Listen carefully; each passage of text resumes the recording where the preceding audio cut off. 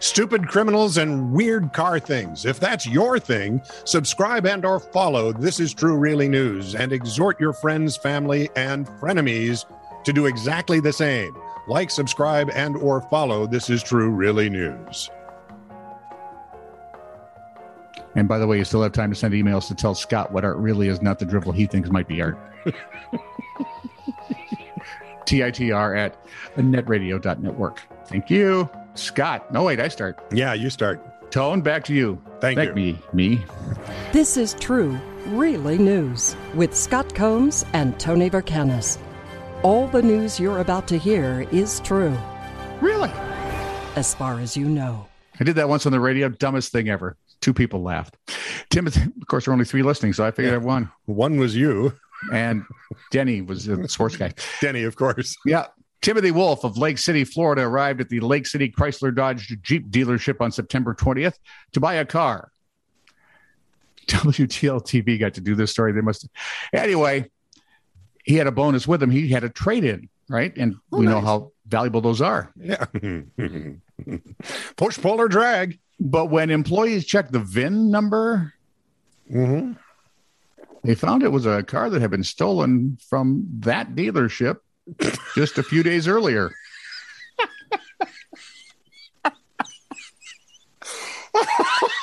I do love this.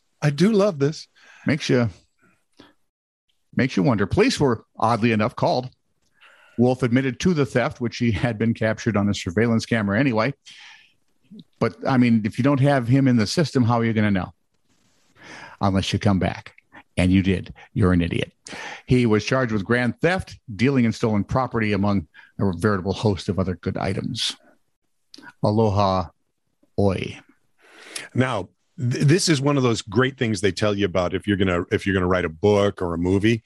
You start right in the middle. Hire a writer? Well, yeah. But you start right in the middle of the action. You know, there I was, 30,000 feet over the Pacific with just me, my parachute, and a shark knife. And so this story starts out just that way. Shouldn't you have had a plane? Well, that's why it was so interesting. 30-year-old Staten Island resident Eugene Gilmore was being pursued. See how I'm doing it? Right in the middle of the action. Yep. By police after his girlfriend charged him with assault. When officers attempted to pull him over, he sped away and ended up ramming his Jeep into a parked car because he had his eyes shut. Well, he's in a hurry. Instead of giving himself Jeeps don't always corner the best at ISP. Instead of giving himself up, he bolted. Of course. Now he had no car. What do you do? What do you do? Well, old Eugene went right up to the police station and said, somebody stole my ride.